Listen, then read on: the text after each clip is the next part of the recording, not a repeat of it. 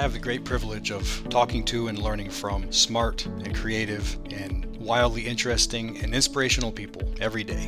And I want you to have that same experience, and so I decided to start interviewing them, and I want you to come along and listen and learn and enjoy with me.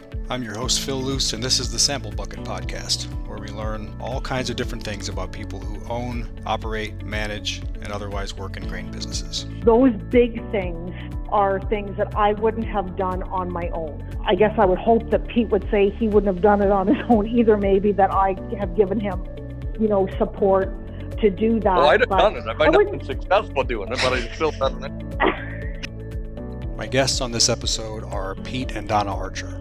The Archers run a farming business together as well as a grain elevator business that they've grown tremendously over the last several years and become very important and integral to their community. The Archers are a couple that clearly has deep respect for each other and a fantastic interest in helping their farmer customers and being part of a grain elevator community and generally making things better for the world around them. It's really an honor to have them on this podcast. I hope you enjoy. Okay, I'm excited. This is the first time that we've really had a celebrity on this podcast, and also we have Pete Archer, so that's exciting. Great. I don't know if that's as funny as I hoped it would be, but anyway, here we go. We've got. I'm concerned about your expectations, Phil. Welcome to the club. Hey, we've got Pete and Donna Archer. This is exciting. I've only had individual guests up till now, but you guys are an amazing team, and I'm excited we could get you both on the same day. Let's start with a little bit of geography, as far as just you guys, of course, are in Ontario, but tell us more. Narrow down for us where in Ontario you are. We're about 100 miles east of Toronto. For your American listeners, we're about 20 miles north of Lake Ontario, and we're kind of centered over Lake Ontario. Yeah, well, I'm sure you already know this, but our American listeners in general, on average, are going to need a whole bunch of help with Ontario geography. So this is north of the, not the part that goes over to New York. This is the north of Lake Ontario, so as is Toronto, of course. Yeah, we'd be between Toronto and Ottawa. Mm-hmm. We'd be a 3-hour flight from Florida, from Phil. Oh, easy then. Yeah, that's the only kind of geography we really need if you think about it. If you ask somebody about agriculture in Canada in general, 20 years ago, they would have a lot of things to say about wheat and small grains, I think. And that, of course, that's still true, but have you guys always been a corn and soybean growing area there, or is that relatively new? No, this area here was a mixed livestock area here. Lots of pasture, cow calf. Lots of farmers fed a few, fattened those calves, and had a few hogs around, that sort of thing. There was lots of dairy in this area, but we really transitioned out of that. In 2003 here, somebody found a stumbly cow out in Alberta at borders for the mad cow, and that just gutted the cattle industry in Canada, and in our area was included in that. We were really relying on a lot of those cattle towards Pennsylvania packers, and we lost the ability to move them out of there, and it just gutted that cattle industry. And so that, and then the hog industry went through its own crisis sort of thing in '98 and again in 2008. And that kind of overlapped with that, the timing of the ethanol boom. And we got ethanol plants that got built in this area at the time. And that really gave us our segue to get into the grain business. that we used to, the old saying was to walk the grain all off the farm, and that just doesn't happen around here anymore. So we're well situated here as well to service the export market out the St. Lawrence River. And so that's kind of what we do, is trade soybean markets towards the processor, but heavily geared towards the export market in the fall, and just making beans go away hand over fist. And that corn, it tends to, we put a lot of it on boats too, but we service a lot of ethanol and sweetener market, throughout the whole year.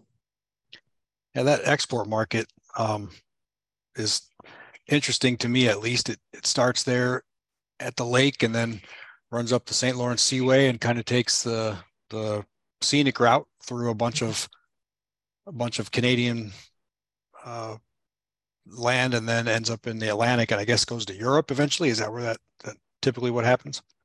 Yeah, once you get all the way up that St. Lawrence, the Europe is not that far away. It's just a short jaunt across there, and so geographically we're well situated to hit that market. The Chinese market is just way too far away from us, and we couldn't worse located for that. And we tend to send a lot of it into various European destinations. All right. Donna, did you grow up in agriculture?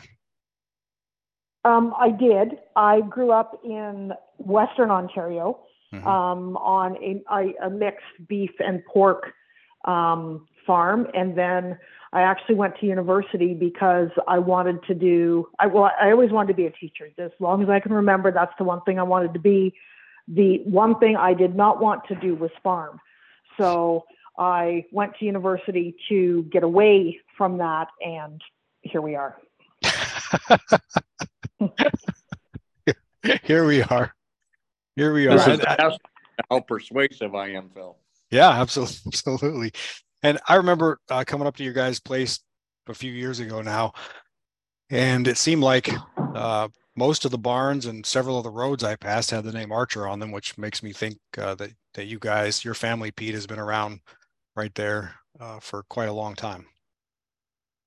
Yeah, my grandfather immigrated here out of England when he was just a small lad, and got here and eventually bought a farm in the I'm going to say in the early 40s, right after the Depression, and when they were basically giving them away or begging you to take them, and my dad was a farmer, and I became a farmer eventually too. So that's and we've got at least two boys that are going to carry on the tradition. So now, did you like Donna? Did you have any at some point in your younger days? Did you think you wanted to get away from all that, or you've been a farmer your whole life, pretty much?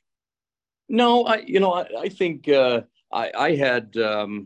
I always liked the equipment and stuff, and the crops and stuff, but I grew up in the 80s, and the 80s was just a tough time in agriculture. There was just a lot of problems, and seen a lot of my dad's friends that went broke through that process, and it was just not a very positive time. And a lot of us kids were just told, you just find something else to do. There's no point of being involved in this, and so I guess we kind of listened to that, and like it looked like a hard thing to argue with, sort of thing at the time. But anyway, so I went off to do that and went and studied mechanical engineering for a while, and decided I didn't want to sit at a desk all the time, that I was more of a hands-on guy. And so I did that, and for a while, and then worked in a factory one winter and decided that wasn't for me. And anyways, I come home and started farming, and we started gathering up some equipment and got into the custom harvesting business. Just bit by bit was able to take on some rented land, and then started buying some land after I met Donna in 97. We got married, and we just kind of did that. And then we at that was the time we had a processing factory around here that went into receivership, and that put 10,000 acres of processing peas and sweet corn that used to be grown around here.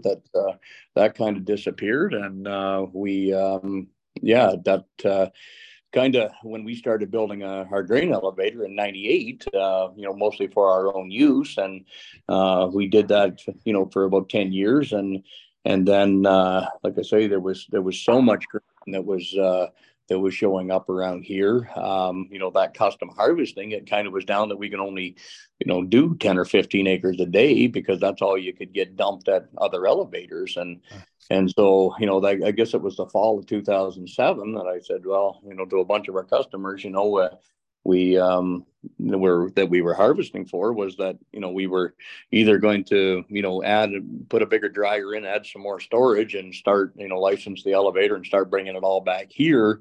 Otherwise, we were just going to, give up on doing the custom harvesting. Right. And of course, when you give somebody the ultimatum like that, you never really know what they're going to tell you, and maybe they're just going to tell you to bugger off or whatever. But, they were all, very supportive of, the idea that we needed more elevator service with how much grain there was around. And so that's how we started that. And, anyways, Donna was still teaching at that time. That fall of 2008, harvest went very smoothly and we were done early. And, then our phone started to ring off the hook with people that wanted to bring us grain. And we took a lot of grain in that fall after that, after we were done harvesting ourselves. And when we moved into that next spring, I guess, our youngest, we have 4 kids, our youngest was born, and Donna went on maternity leave. And then she proceeded to get my books caught up that were so far behind it wasn't even funny. And I think she kind of got in over her head, and she's still trying to get caught up, I think. So actually, that segues perfectly, Donna. I was going to ask you, it sounds like, based on Pete's story, that you accomplished your goal, becoming a teacher, and how long did you do that? I taught for 10 years, just taught at a local high school in a country setting, and that's where a couple of our kids have gone. And stick 4 maternity leaves in there. In Canada, maternity leave is a year, probably 6 years of teaching there. But there's still a lot of teaching with what we do here, because, as you know, there's in the farming community, there seems to be a lot of help for farmers about, this is the seed you should plant, this is the chemical program you should use, this is the fertilizer you should be applying. But there's not as much help out there, really hands-on help, to say this is how you should market your grain. And so there is still a lot of teaching that gets done around the elevator, and some grain talks and whatnot that we do. But yeah, my education has not gone to waste. But I am back involved with the elevator and the farm, which is not where I thought I would be. But life provides you with opportunities sometimes that you don't expect, but it works out. Yeah, I don't want to throw around the word entrapment, but let's talk about this process of the farm girl who determined to get away from the farm and then ended right back up there again. Was it a question of that Pete just needed you to do that work and there was no one else available to do it? Were you reluctant, or was it an easy decision at that point? What was the transition like from teaching to maternity leave to working in the business? It was just simply, I had to make some very difficult choices, as far as, I was, a wife and mom of 4, which is obviously the most important. However, I was also a teacher where I'm responsible for other people's children, also very important. And then, of course, I was doing Pete's books, which also has to be done and done well. And it just became too much, and I decided I had to give something up. So I felt some obligation to keep Pete and the kids. And so I went and I gave up my teaching job to, work at the elevator full time. And that gave me, a little more flexibility with my schedule, that I could, go supervise class trips or, stay home when somebody's sick, that sort of thing. And it was, I think from a relationship perspective, it has been wonderful because we get along extremely well, despite what some of you might see on Twitter. We work very well. We have very different interests and abilities, and they complement each other very well. And, when I was trying to figure out what I wanted to do, I would keep saying to Pete, what do you want me to do? And all he would say was, you have to do what makes you happy. And, he would never weigh in one way or the other.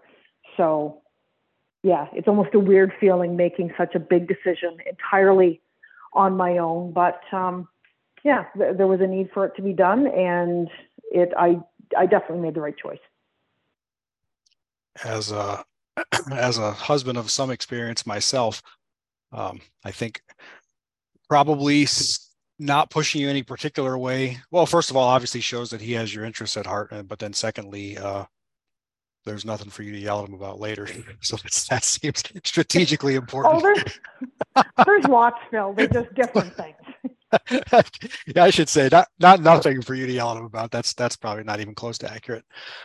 I will just as a side note, you said you guys get along despite what you might gather from Twitter, and I've thought and said to many people that your guys' public relationship really wouldn't be possible to be expressed in the way that it is without a deep respect for and appreciation for each other. I think that's the only. If it was any other thing, I just don't know that it'd be working out so well. So I'm a big admirer of the way you guys relate to each other, for what that's worth. Thank you, Phil. But I think. Go ahead. I was just going to say, we get along very well. I think one of the keys for us is we just accept that we are different people. We're not going to agree on everything. And I mean, we don't go out with the intention at the beginning of the day to get under each other's skin. It happens. But, we just accept that, we're not going to agree on everything, and you move on, and you have to look at the big picture that, of the positives that we bring to each other personally and to our business. And that far outweighs anything that we don't agree on. And, if I knew the things, say, that Pete was saying on Twitter, I was saying, if we knew that each other felt like that, no, it wouldn't work. We know Right. It's a joke. Yep.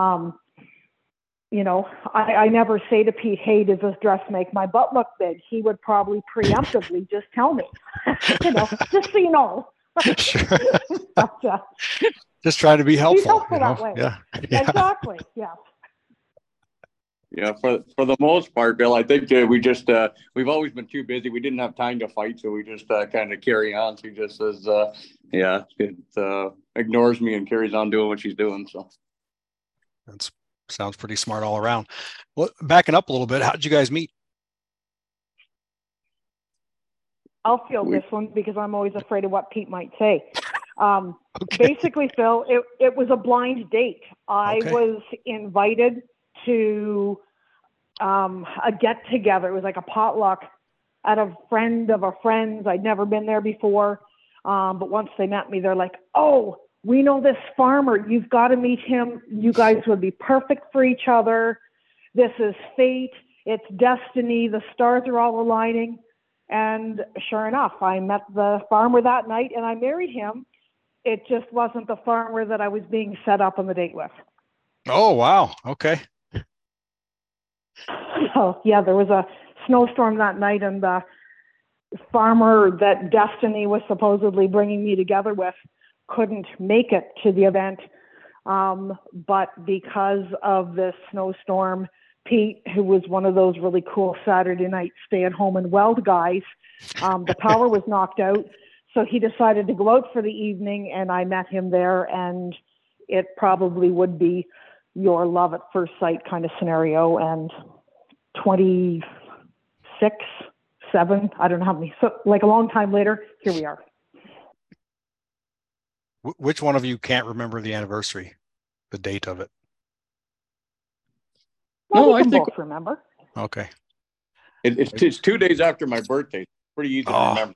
That's easy. And I think stereotypically, I'm supposed to be the one who can't remember, but actually in my family, it's my wife who can't remember our anniversary. She can get in the ballpark of it. She knows the time of year, more or less. But anyway. Pete wanted to get married February 29th, so he'd only have to remember, once every 4 years. Sure. Well, that's just strategy. I mean, you got to admire that. Yep, always thinking. So what was the time frame from that first accidental blind date to marriage? It was pretty fast. 1 year, 1 month, 1 day. Goodness, yeah, very fast. Well done. All right, I think we've talked about how you got into the grain business over time, which is unsurprisingly the story of quite a lot, especially in Ontario, places that are a little newer to row crop farming.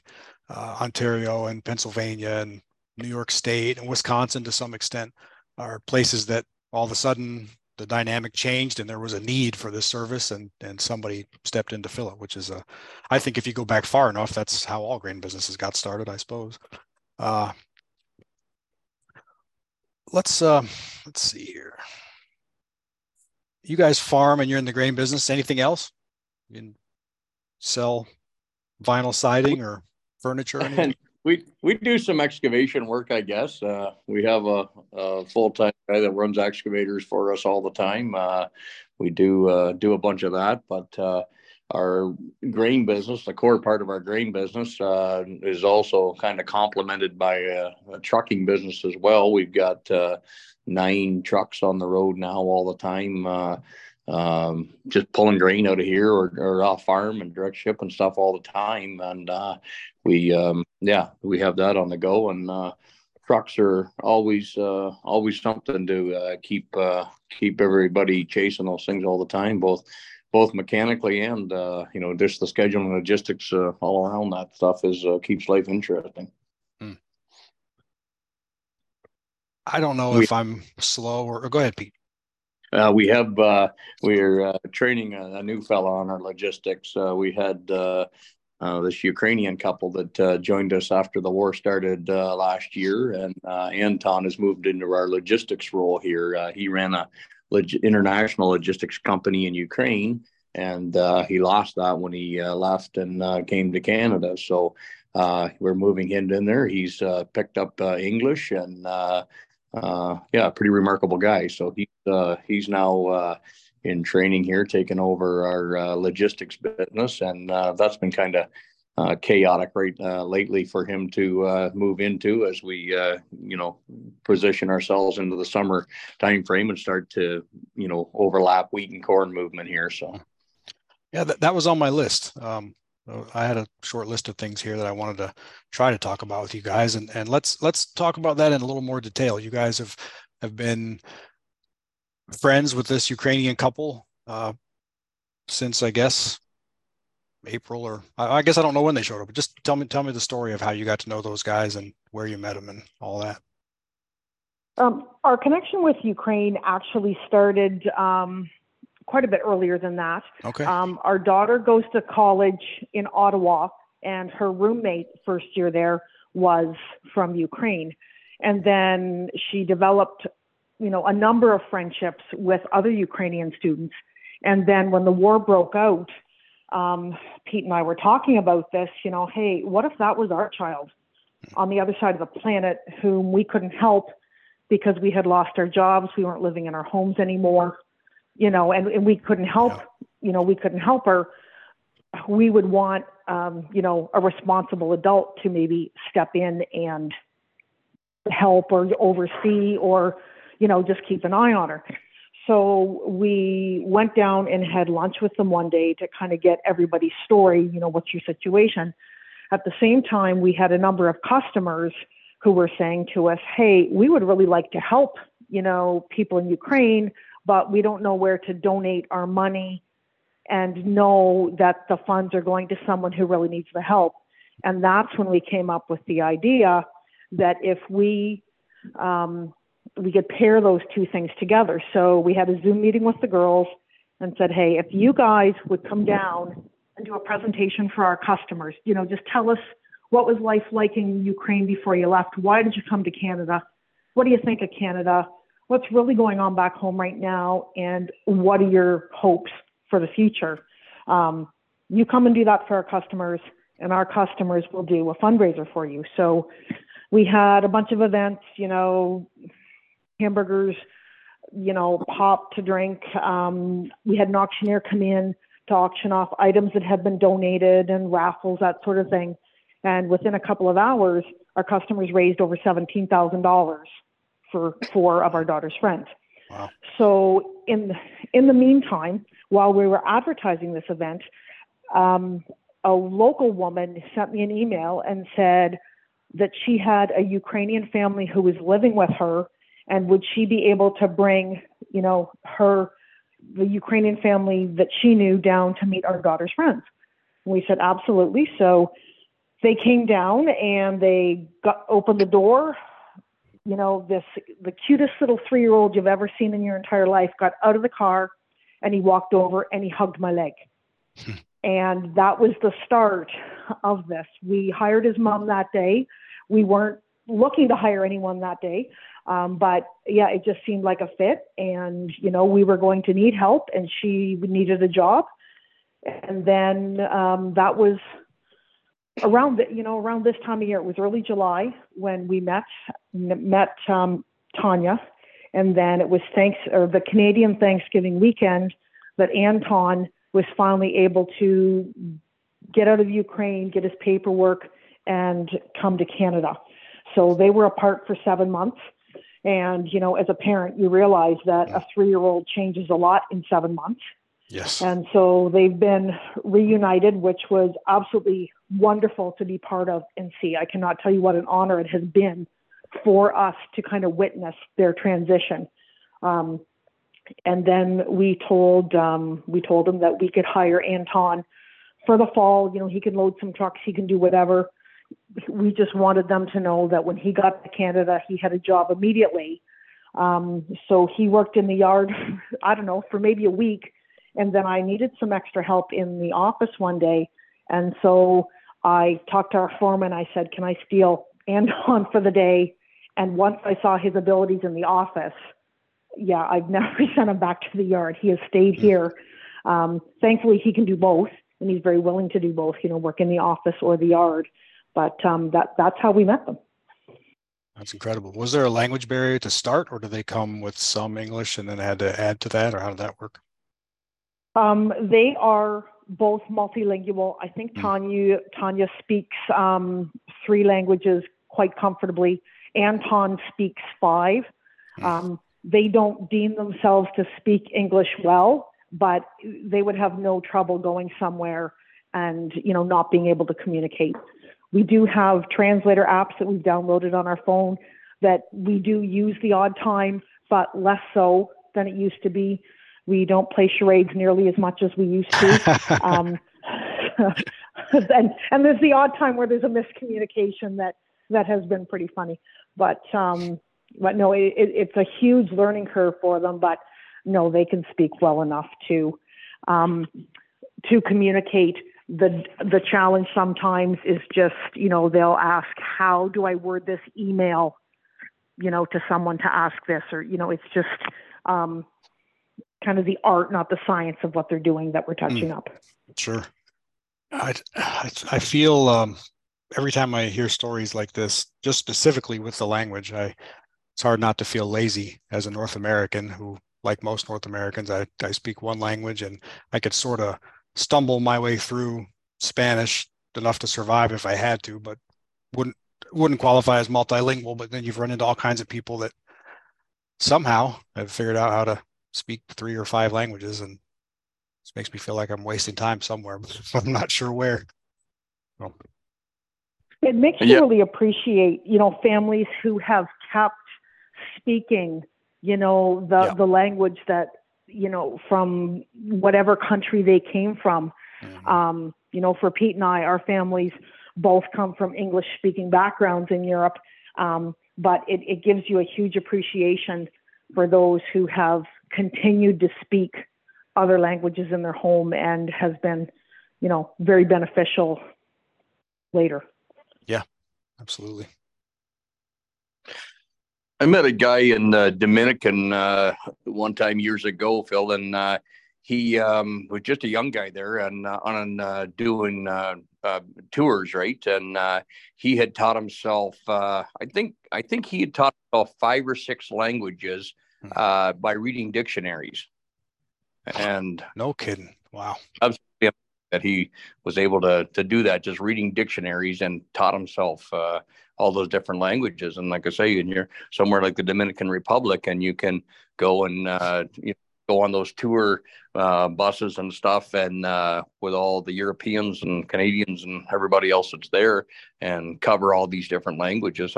It was pretty amazing, and just give him a whole lot of opportunity. Yeah, unbelievable. Now I feel worse than when I started. guess I need to buy some dictionaries and get after it. Yeah. I don't know if I'm just making this connection now, or if I made a connection that doesn't exist, but you guys have a big meeting every year for your customers, and I feel like it's in March most of the time. And of course, it's known as Amazing Pie Day. And I just today thought, I wonder if that's related to March 14th at all. Is there anything there, or did I just make that up? March 14th, Pie Day mathematically. Yes, it's just a coincidence that we have it at the same time. Although that has become the day that we start to advertise the day. Yeah, makes sense. Big time. But no, it just, when we first did and I'm not even sure how many years we've been having customer days, probably, 15 or something like that. They started out fairly small. One of the things I used to teach was food and nutrition, so I know a little bit about food safety and whatnot. And we had discussed having our customer day catered. We just always felt kind of bad, hiring a caterer to come in at a slow time of year when we've got other employees laid off. So we just decided that we would do the food in-house. And, that was great when we were small and you were feeding dozens of people. But it just grew a little bit every year. And now, we're feeding hundreds of people. That's one thing that farmers do appreciate, is good food. Mm-hmm. And so we just try to, we have a couple of employees on staff who do some barbecues, like for weddings and birthdays and anniversaries. So they barbecue the food. I make the pies. I think the most I've ever had to make for this event was, I think 70 or 80, something like that. And yeah, it's kind of fun. About the night before the event, you're thinking, yeah, I'm never doing this again. It's too much. And then the next day things go well and you think, oh yeah, I'm totally doing this again. And we actually got our son involved this past year, our youngest son, who likes to cook. Ironically, his inspiration to make donuts came from our wheat a couple of years ago. We had a very poor falling number. And I had bought a book. It's actually like a cookbook, but it has explanations about why you need, certain protein levels in flours in flour, and what the falling number means and everything. And so as we were learning more about it to explain this to our customers, our son was reading this book and he started to make donuts.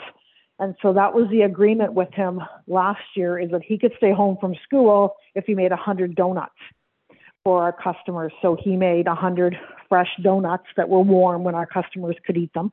And that has been pretty cool. But no, the Pie Day thing just kind of grew out of nowhere, and it is just a coincidence that it happens to be, after March 14th. Okay. Well, I'm telling everybody it's on purpose. So we used to do that day in June, Phil, and yep. one of the things with it is in June, there's lots of haying still goes on around here, and spraying that gets done at that time of year. Sometimes it's just stinking hot at that time of year, and it's just not enjoyable to be out there. And the other thing, one of the things we really promote with our customers is just selling seasonal rallies. And, normally you get your best opportunity to forward contract a crop sometime in the spring time frame. Usually May, June becomes your best opportunity when somebody thinks the crop's going to die. Is your best opportunity to do that. Sometimes that happens because it's too wet in May. Sometimes that happens. This year it was because it was too dry in June. And you got that opportunity. So what we did notice at times doing it in June, quite often that was a good time to get them to sell something. But there was years that we missed the opportunity. You missed the opportunity in May. And so we decided, let's back this thing all the way up. Let's get it before guys go to the field in April. We can, usually we can start planting some corn around here late April. So let's move this thing back to, to the end of March. And let's do it right then. That's kind of, a lot of people have done their winter traveling or done, and you're just kind of at that pause before spring's work. We'll get them out, get them thinking about, getting target orders in before they go to the field and they're busy planting.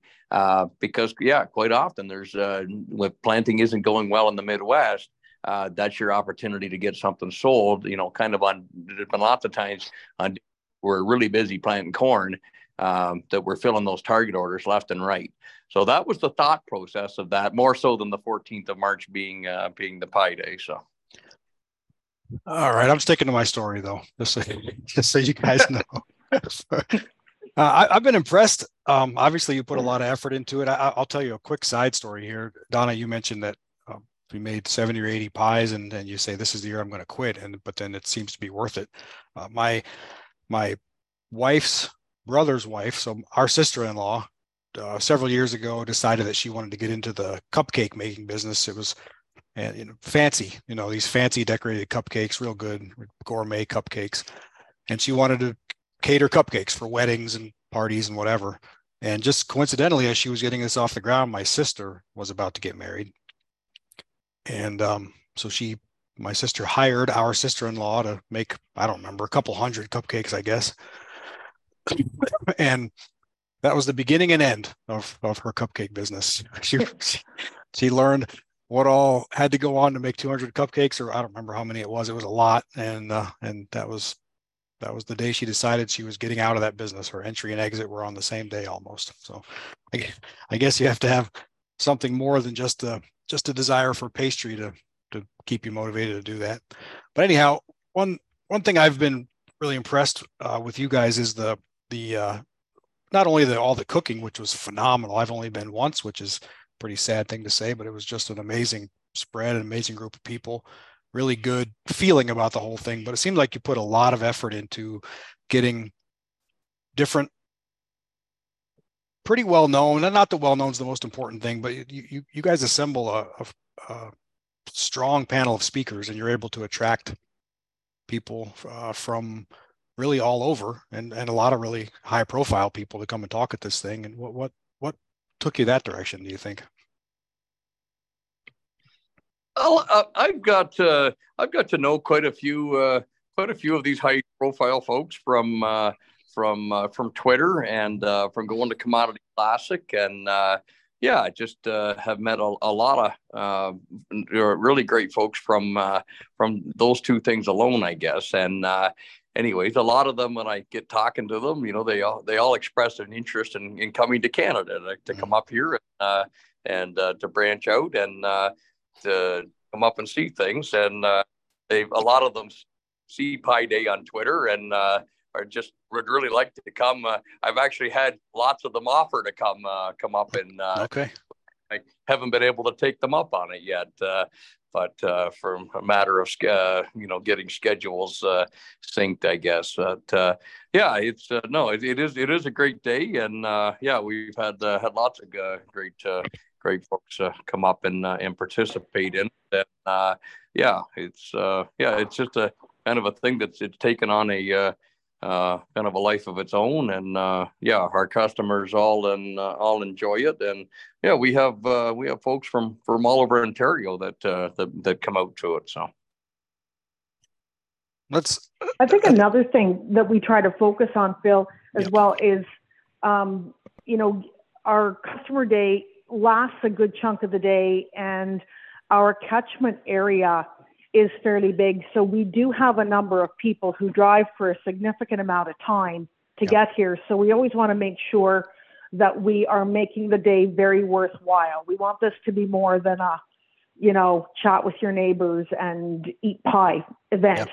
And so if we only get speakers, locally, and we do have some great speakers that are local, but we try to provide our customers with an experience that they're not going to have elsewhere.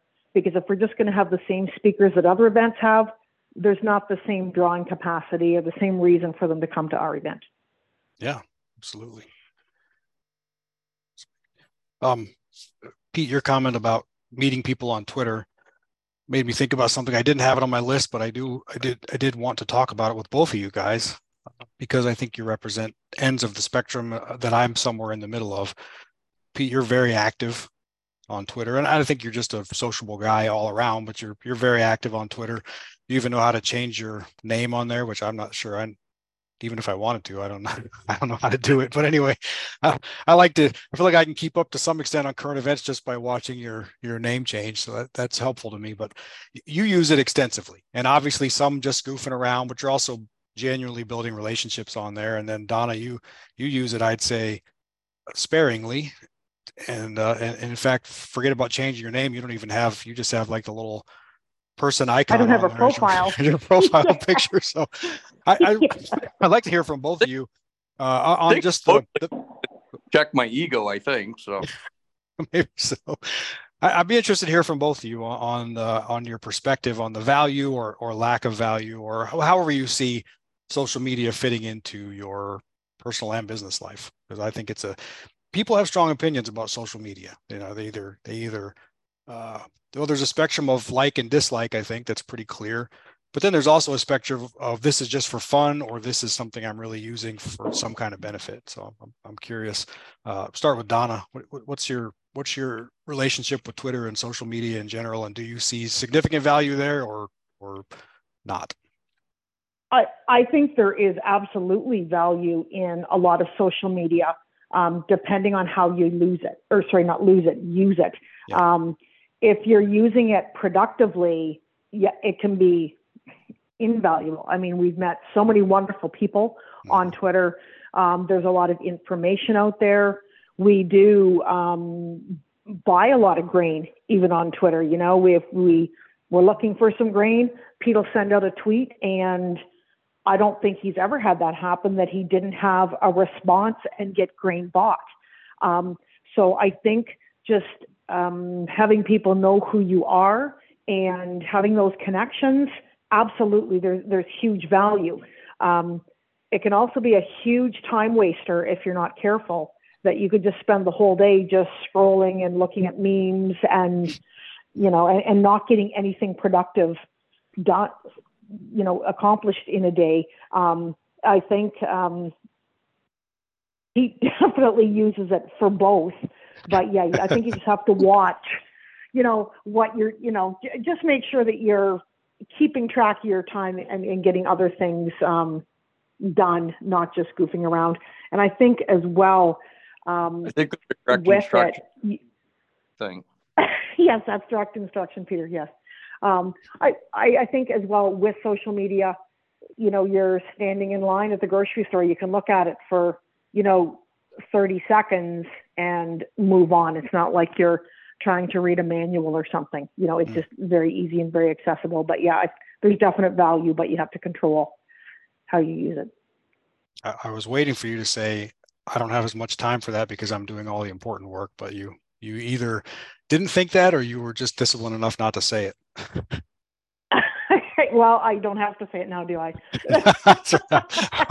I'm here for you, Donna. That's right. Yeah, thanks, Phil. All right, Pete, what about you? Obviously, we've already established you're an enthusiastic and productive user of social media. What what value or time suck or all of that? What's your view on social media as a whole? I'm going to blame you for me getting sucked into Twitter, Oh. Phil, because I got introduced to Twitter in January of 2013 at a white commercial master management in Florida. So that's when I kind of got introduced to it. Set my account up in the airport when I had some free time at the airport on the way home and free Wi-Fi. Created an account and started using it a little bit, and then it wasn't long after that my morning ritual would I get up and get the coffee going and flip on the morning news and see what was happening on the news. It was the morning of the Boston Marathon, the bombing, and so that morning there was like nothing on the network news that morning. And when I got to the office and flipped my laptop open, and Twitter was just lit right up with what was going on. And there was, police scanners were being linked on there, and you could listen to this. You could see people posting pictures of the emergency response teams looking for this guy in a boat in somebody's backyard, and watching this whole thing go on. And I'm like, yeah, okay, I get it now. This is what Twitter is important, and this is why Twitter is going to become a big thing, is because Twitter is right now, and it's what's happening. It's not something that's went on a while ago, and we had time to sort through this and show it to you tonight. It's right now, and so that's I never turned the network news on again after that day.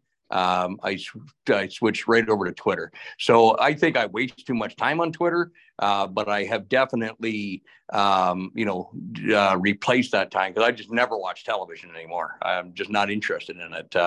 I spend the time on Twitter. I spend a lot of time on Twitter when I'm, maybe loading a truck or something like that. I will pull out my phone and scroll it at that time. And so I don't know, like I say, yeah, I'm a pretty sociable guy. I've got lots of great friends that I've met on there. I'll give a poke at Sean Schill here just for something. I'm great friends, and we've met up through social media. And I'm sure I would have crossed paths with Sean without social media. But he's another guy that's a very busy guy. That's a similar sort of deal. He pulls his phone out when he's between loading sprayers or whatever, and gives me a dig sort of thing. And we're obviously the same sort of deal that you can't be that mean to each other and not be good about it, sort of thing, right? So anyhow, it's a great tool. Met lots of great people. I do a lot of business on Twitter. I buy a lot of grain from folks on Twitter. That it's a great source of that. Sometimes it's a good source of trucks when we need logistics. You're looking for trucks. I've sourced lots of trucks on there that way. And that's been a good fit. So it's like I say, you got to balance the time. But for me, it's been a great tool. Yeah, I think there's, at least from the outside looking in, it appears to me that certain people have a genius for building real relationships on that platform. And you're one of them, I think. And Roger Gaddis, that works for us, is one of those who, I'm not sure what the mystery, mystery is not right. I'm not sure what the secret is, or if there is a secret, or if you're the right kind of person, it just happens naturally. But I'm really impressed. I think the prevailing thought, certainly a few years ago and probably still now for a lot of people, and maybe I'm one of them, is that you can't build real relationships that way. But I've just been proven wrong so many times that maybe it can't exist only there, but you certainly can start strong, real, genuine business relationships, friendships, everything else on that platform, which is something I don't expect I'll ever be particularly good at, but I love to watch it happen. So you have 4 kids, and I've met maybe all 4. I've certainly met 3 of them, I think. A couple of them are interested and involved, at least in the farming side of the business. How do you see that going? Our oldest son will be 23 this year. He finished high school, went off to an agricultural college, got his diploma, you know, bought a farm, Oh, wow. came back home, you know, lives with us. Well, sorry, I shouldn't even say lives with us, freeloads from us. And but no, that's just strategic thinking is all that is. Good for him. he is his father's son. Yep, exactly. But no, he has all he you know from the time he was an infant, he has just been a little farmer, and you know he works at the elevator here with us. He's starting his own farming business. I was so proud of him during COVID, while so many people were staying home and doing nothing. You know, he got his AZ license to drive truck.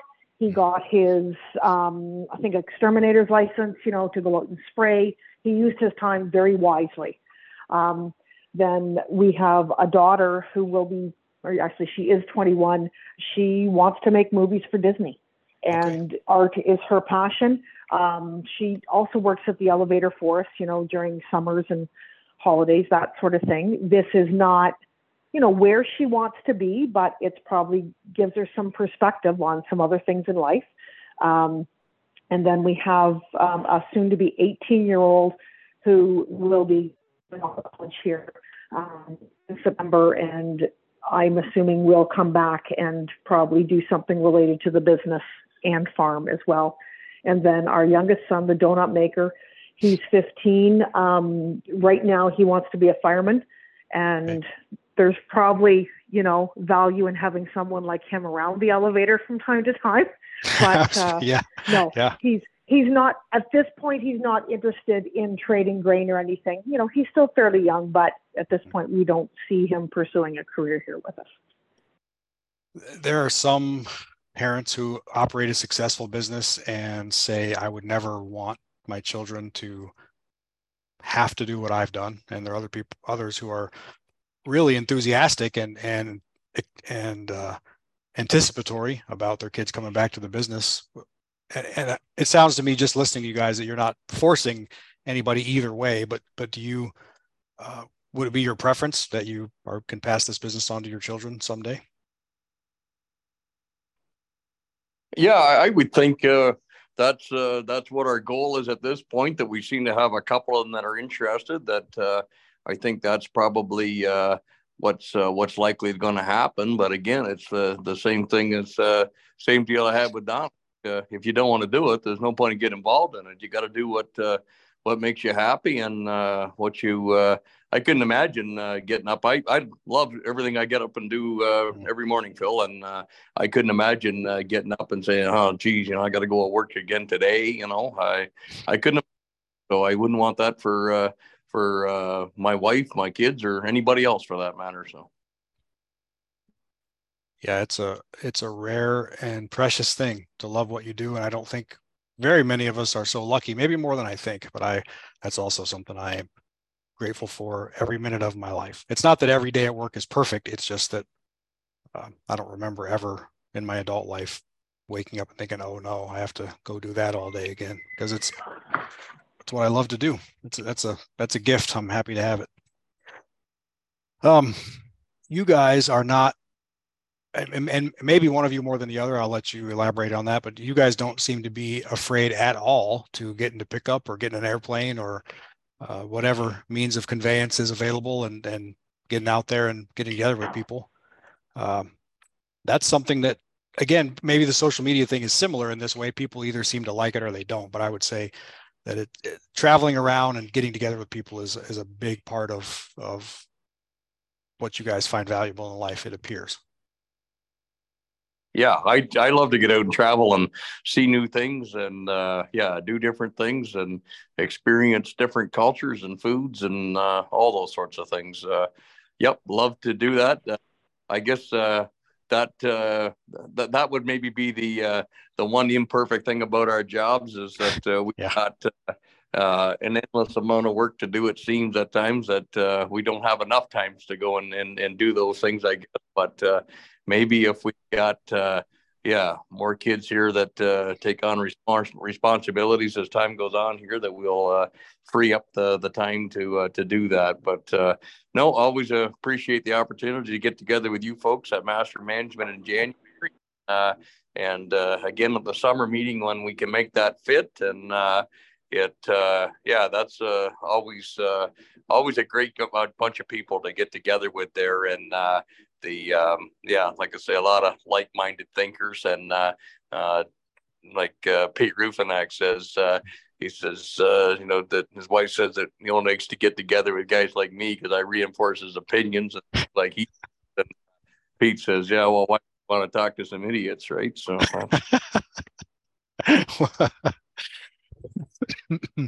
One thing I appreciate about you and Pete Rufinak both is that you never have to guess what you guys are thinking or what you think about something. It's pretty easy.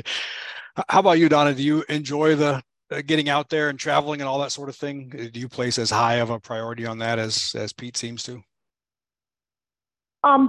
I do like to get out and travel. I would say not as much as Pete because I also enjoy, staying home and being left alone. Yeah. I think actually my daughter was going through my phone one day and she was counting like my phone calls and texts. And I don't know, I think just on my own cell phone that day, from like 9 to 5, I think it was nearly 80 phone calls, plus the office phone. And then she was going through counting up my texts. And actually the owner of one of our satellite locations, he had texted me 24 times that day. And she said, like, why don't you just block them? Yeah, that would be good for business. But, I think for me, I value more so the peace and quiet sometimes when you've got all the chaos during the day. I'm good with going home at the end of the day and just being quiet and not going out and being around other people. Although I do, when I go out, I do enjoy talking to other people and meeting other people and learning new things. I think it just comes down to a difference in psychological makeup, but that's been somewhat of a relationship challenge for me in my years of marriages. I come to work and the job is really communicating with people all day long about a lot of different things. And as much as I enjoy it, it also isn't something as you say, you can't just block the phone calls. The job is to answer the phone calls. So, especially early on, I would come home at the end of the day and she'd have a lot of things that she wanted to talk about. And the last thing I wanted to do right then was have another conversation because I'd had plenty, but we worked out a compromise over the years. I say, look, when I go in the door, just give me 30 minutes. Just say nothing. Let me just lay on the floor, pet the dog, just do nothing, say nothing for 30 minutes, and then we'll get at whatever you want to do. We'll get after it. And that's worked out pretty well for us. And I think that's a big thing. Whether it's a relationship or work, whatever, you need to do what you need to do to take care of yourself. And I think we're becoming much more aware of the need to do that. But if you don't take care of Phil can't take care of anyone else. One way that manifests for me is that I used to, communication's easier now than it's ever been, but used to the phone calls were coming into this office on copper wires and you had to be near a physical phone to get things done. And so our culture around here was not to eat lunch, eat lunch at your desk and kind of make it. And it worked out fine. There's nothing at all wrong with that. It was served us very well for a long time. But of course, communication is a lot more flexible now and we don't have to have that. And sometimes I'll mention to my wife at the end of the day that I went out and had lunch with my favorite person to have lunch with, which is me. You? Yeah. Yeah. She, when I'm on the road traveling, she's like, "Oh, I can't. It's so sad. You have to eat dinner by yourself." Like, no, it's really not. It's perfect. That's exactly who I wanted to eat dinner with. Couldn't be any better. Anyhow, that's just personality stuff. Let's see here if I missed anything. I think we've covered most of what was on my list, but I do have these rapid response questions that I like to finish these podcasts up with. And I haven't done this with two people yet, so we'll have to kind of see how that goes. But I do want to hear from both of you on all these that they apply, and it doesn't have to be a long answer. It can be, but it doesn't have to be. So we'll start this first one with Pete. I'm curious, from the time you built your first bin till now, what's a big change in Ontario in the grain business that you've witnessed? A big change that we've seen. There's been lots of big changes in Ontario, I guess. But one of the things from the beginning, we've really with wheat, there's been some big changes with that, and we really watched wheat acres drop off. When we had a lot of quality problems with wheat, and that's kind of changed. We had a pretty negative opinion of wheat too, but our agronomics have changed on that. We seem to have better fungicides to keep quality better on it now.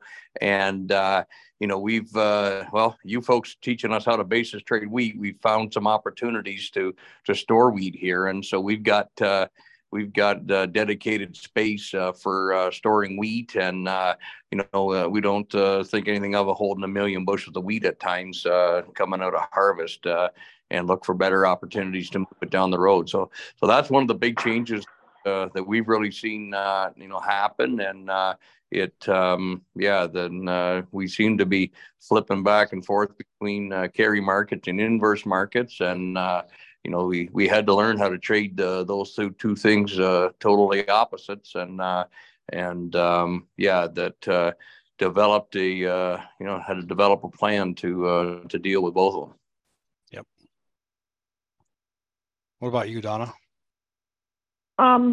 We've already discussed a number of the changes that we've seen in Ontario, and I mean, this one definitely isn't isolated to Ontario, but the change in the markets, which has necessitated the way that we market grain, not just say as grain merchants, but as farmers.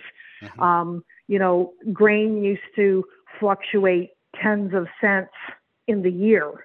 And now it fluctuates, tens of cents in a day per bushel. And so couple that with the fact that, our farm sizes are getting bigger, our yields are getting higher, we're growing more acres, and there's significant fluctuation in the price that has changed it should have changed the way that we're marketing grain. It is becoming more and more important all the time. And that is that's one of the big changes that we've had to make. And we've been part of that change with our customers. Yeah, good point. The more bushels and the more dollar movement, the bigger the stakes are, for sure. All right, sticking with you, Donna, what's something that you were, I have afraid of written here. That's not really what I'm saying, but what's a business decision or a business event that you were concerned about in some way that turned out to be okay? Well, I'm married to Pete, so I guess I'm, willing to take some risks. But probably, for me is just, learning to step outside my comfort zone with things. Pete is definitely the more bold of the two of us. I'm more reserved, in case you hadn't guessed.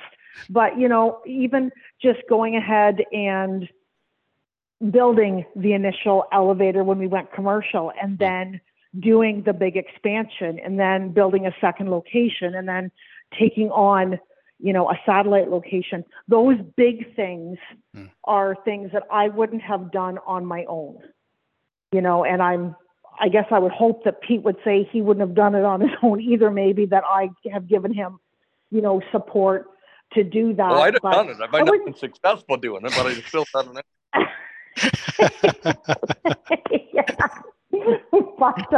But yeah, I don't know if I would say I was afraid of it, but making big, bold moves like that probably isn't me. That's something that was definitely a team approach, not a Donna approach. What I'm reading between the lines, and I'm hearing that if you have one bold person and one smart person, you're probably going to be okay. That's probably a fair assessment. All right. What about you, Pete? Anything that was a big concern or fear of yours that turned out to be okay in retrospect? Yeah, you know what? I think we have been fairly aggressive, Phil, and but again, coming back to the '80s thing, I was told with a bunch of the stuff that I was doing when we were started to buy farms and started to build bins, and the neighborhood coffee shop talk was that I was going broke and that I was going to get there pretty quick, sort of thing, right? And, but business all comes down to timing, and I know full well there was a whole lot more smarter people in the grain business before I was.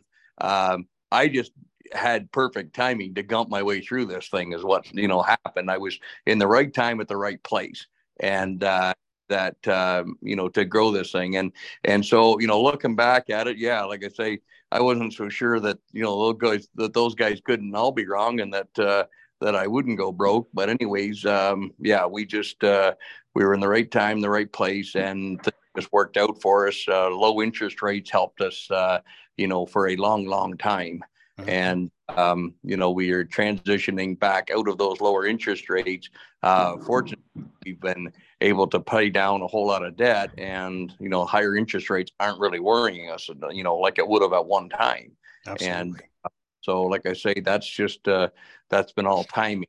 I don't know. Like I say, I look back, I guess any regret sort of thing is that I wasn't more aggressive. When we were building some of these bins, we passed up farms, neighborhood farms that we didn't buy because we were building a bin that year, and we didn't think we could do both now. And like I say, the boys, grind my gears now about it, sort of thing. Like, you didn't buy that farm for 500. What's wrong with you, sort of thing, Well, I said I wasn't 100% sure I wasn't going to go broke, and that doing what I was doing, that I didn't think I needed more, right? But anyways, hindsight helps a lot. So something I think I've learned. I don't know if I've learned. I've learned it intellectually. I don't know if I've learned it in my ability to pull the trigger or not. But I've talked to almost nobody who wishes they would have built less grain storage space or bought less farmland or real estate in general. Obviously, those stories don't always end well, but overall, I think that people tend to look back and wish they would have done more instead of less. It's a lesson I'm trying to apply anyway in my own life. All right, let's see here. Donna, what's something that you thought that you knew about the grain business when you guys were it could be when you were starting or more recently, something you thought you knew was true and were just completely wrong about? Is this just a trick to get me to admit I was wrong about something? Like, did you and Pete talk about this ahead of time? I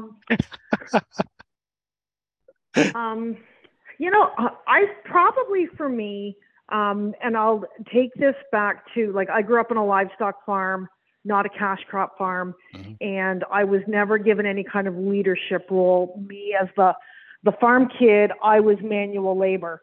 And then, I married this farmer, and Pete ran the farm and made all the farming decisions while I had the off-farm teaching job.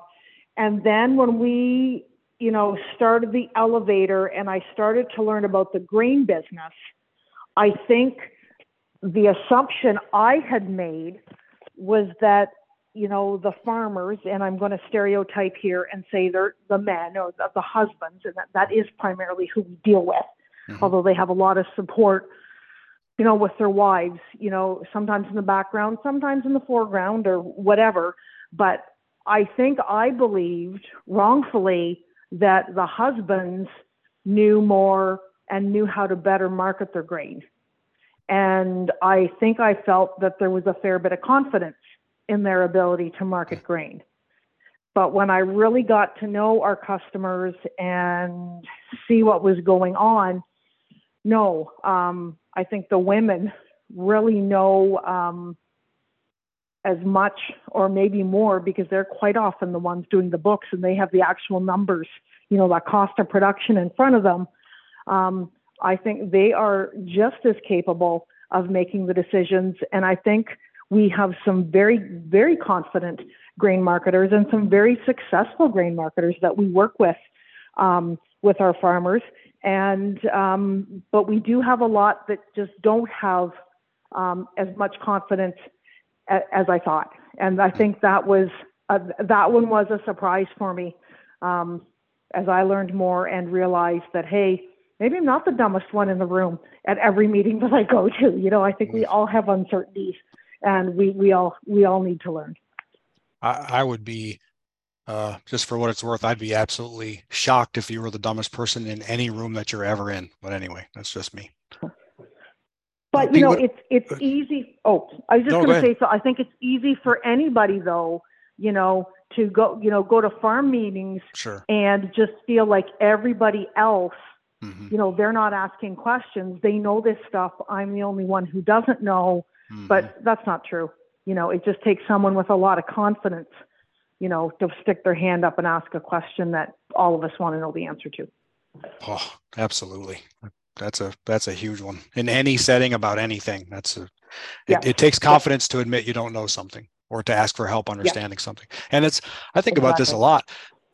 People, I'm sure I'm one of them. I don't know if I think about it this way anymore very much, but people will say they'll demean their own intelligence about what they really mean is, here's a subject I don't know about. Well, not knowing something doesn't make you stupid. Not knowing something just means you haven't had the chance to learn that thing yet. And I feel like if I can provide any bigger value to society, it'll be helping people understand that not knowing something and being stupid are not the same thing at all. They're just not. Yeah. I like how you said it. It takes confidence to ask a question, because you're admitting to everyone there that there's something you don't know, which again is perfectly fine. Nobody knows everything. How about you, Pete? What's something you thought you knew about the grain business and turned out to be wrong about? No, never been wrong about anything, Phil. So come on. Well done. Next question. No, what I would have to say is about decision making, and as our business has grown, that there is just a lot of decisions that need to be made, and not on a daily basis, like I'm talking like on a minutely basis around here, and with freight and sales and pricings and everything else that's going on. And whether agronomists, we do a bunch of custom spraying and custom harvesting, and it's just an endless amount of stuff that's going on all the time, sort of thing. And so at one point, I was of the opinion that I was the only guy that could make decisions. And anyways, that's the one thing that I guess I was wrong about.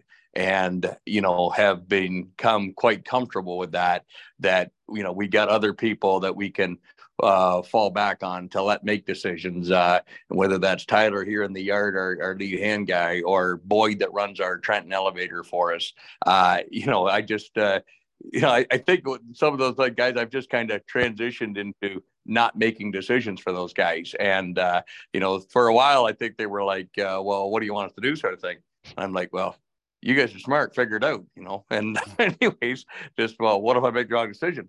Well, my guess is you're smart, you're going to learn from it, and you'll make the right decision next time, sort of thing, and anyways, and not everybody's good with that level of responsibility, sort of thing, but I think that we have done a good job of surrounding ourselves with people that are good at making decisions and taking responsibility. And the ones that weren't have kind of got weeded out along the way. And so, yeah, anyways, I think we have the best team we've ever had. And I'm quite happy to let them make decisions. Do they make the right decision every time? No, but they keep making decisions and keep going forward. And if they screw up, they figure out how to fix it. So that's been a big change for us. And like I say, I think we've really raised our kids that way too. That they've been able to make decisions from a very young age, and that they've been very good at making decisions, and they've caused us very, very few problems. So I think I told my wife when we were parents of I don't even know, 3-month-old, 6-month-old, that we need to focus on helping her be a problem solver, because it looks to me like, and this is not exactly decision making, but they go hand in hand, but it looks to me like the world is short on people who, when presented with a problem, can think about how to solve it and then take action to solve it. That's a skill that they don't teach in school, and I don't know if it comes naturally. I think it comes more naturally if you're given the opportunity. So I couldn't be more on board with you there. It's an amazing freedom to have people around. Well, first of all, I think we did a good job with our daughter. I think she knows how to solve problems pretty well. But it's an amazing feeling to be part of a team where everyone can make decisions.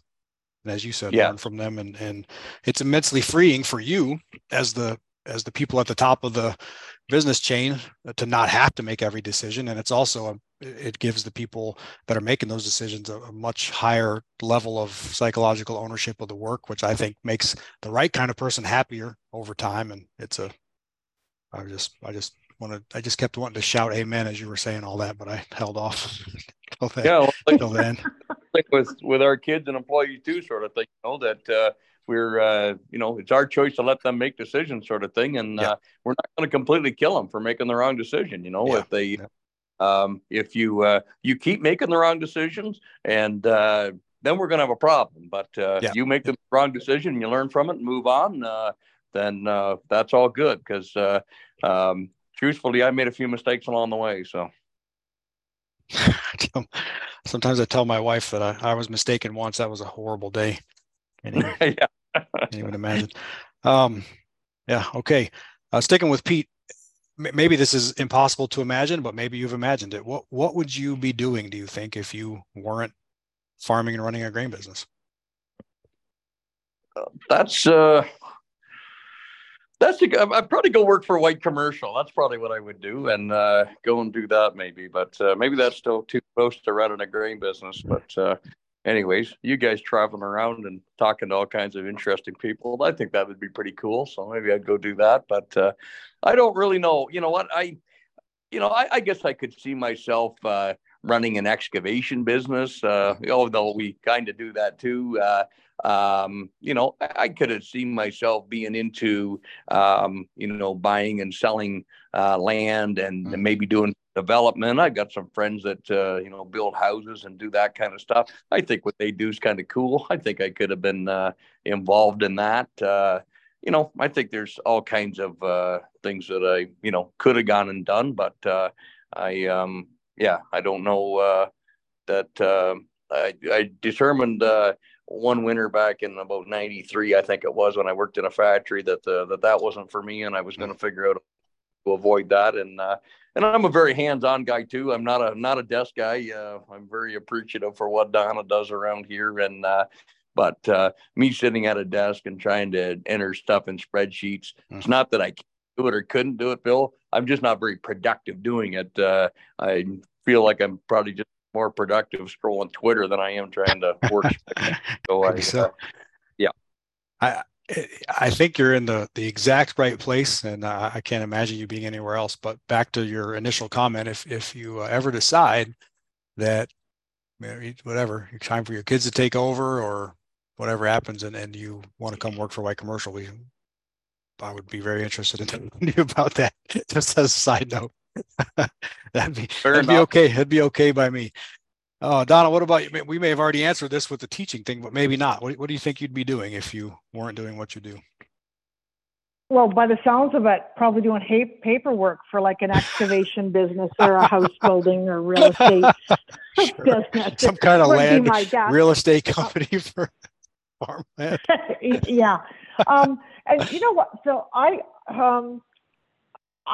would be open to lots of different things. I mean, I think there's a lot of things that have changed in classrooms that would make me less likely to want to return to that environment. But I do still love the teaching, and I do.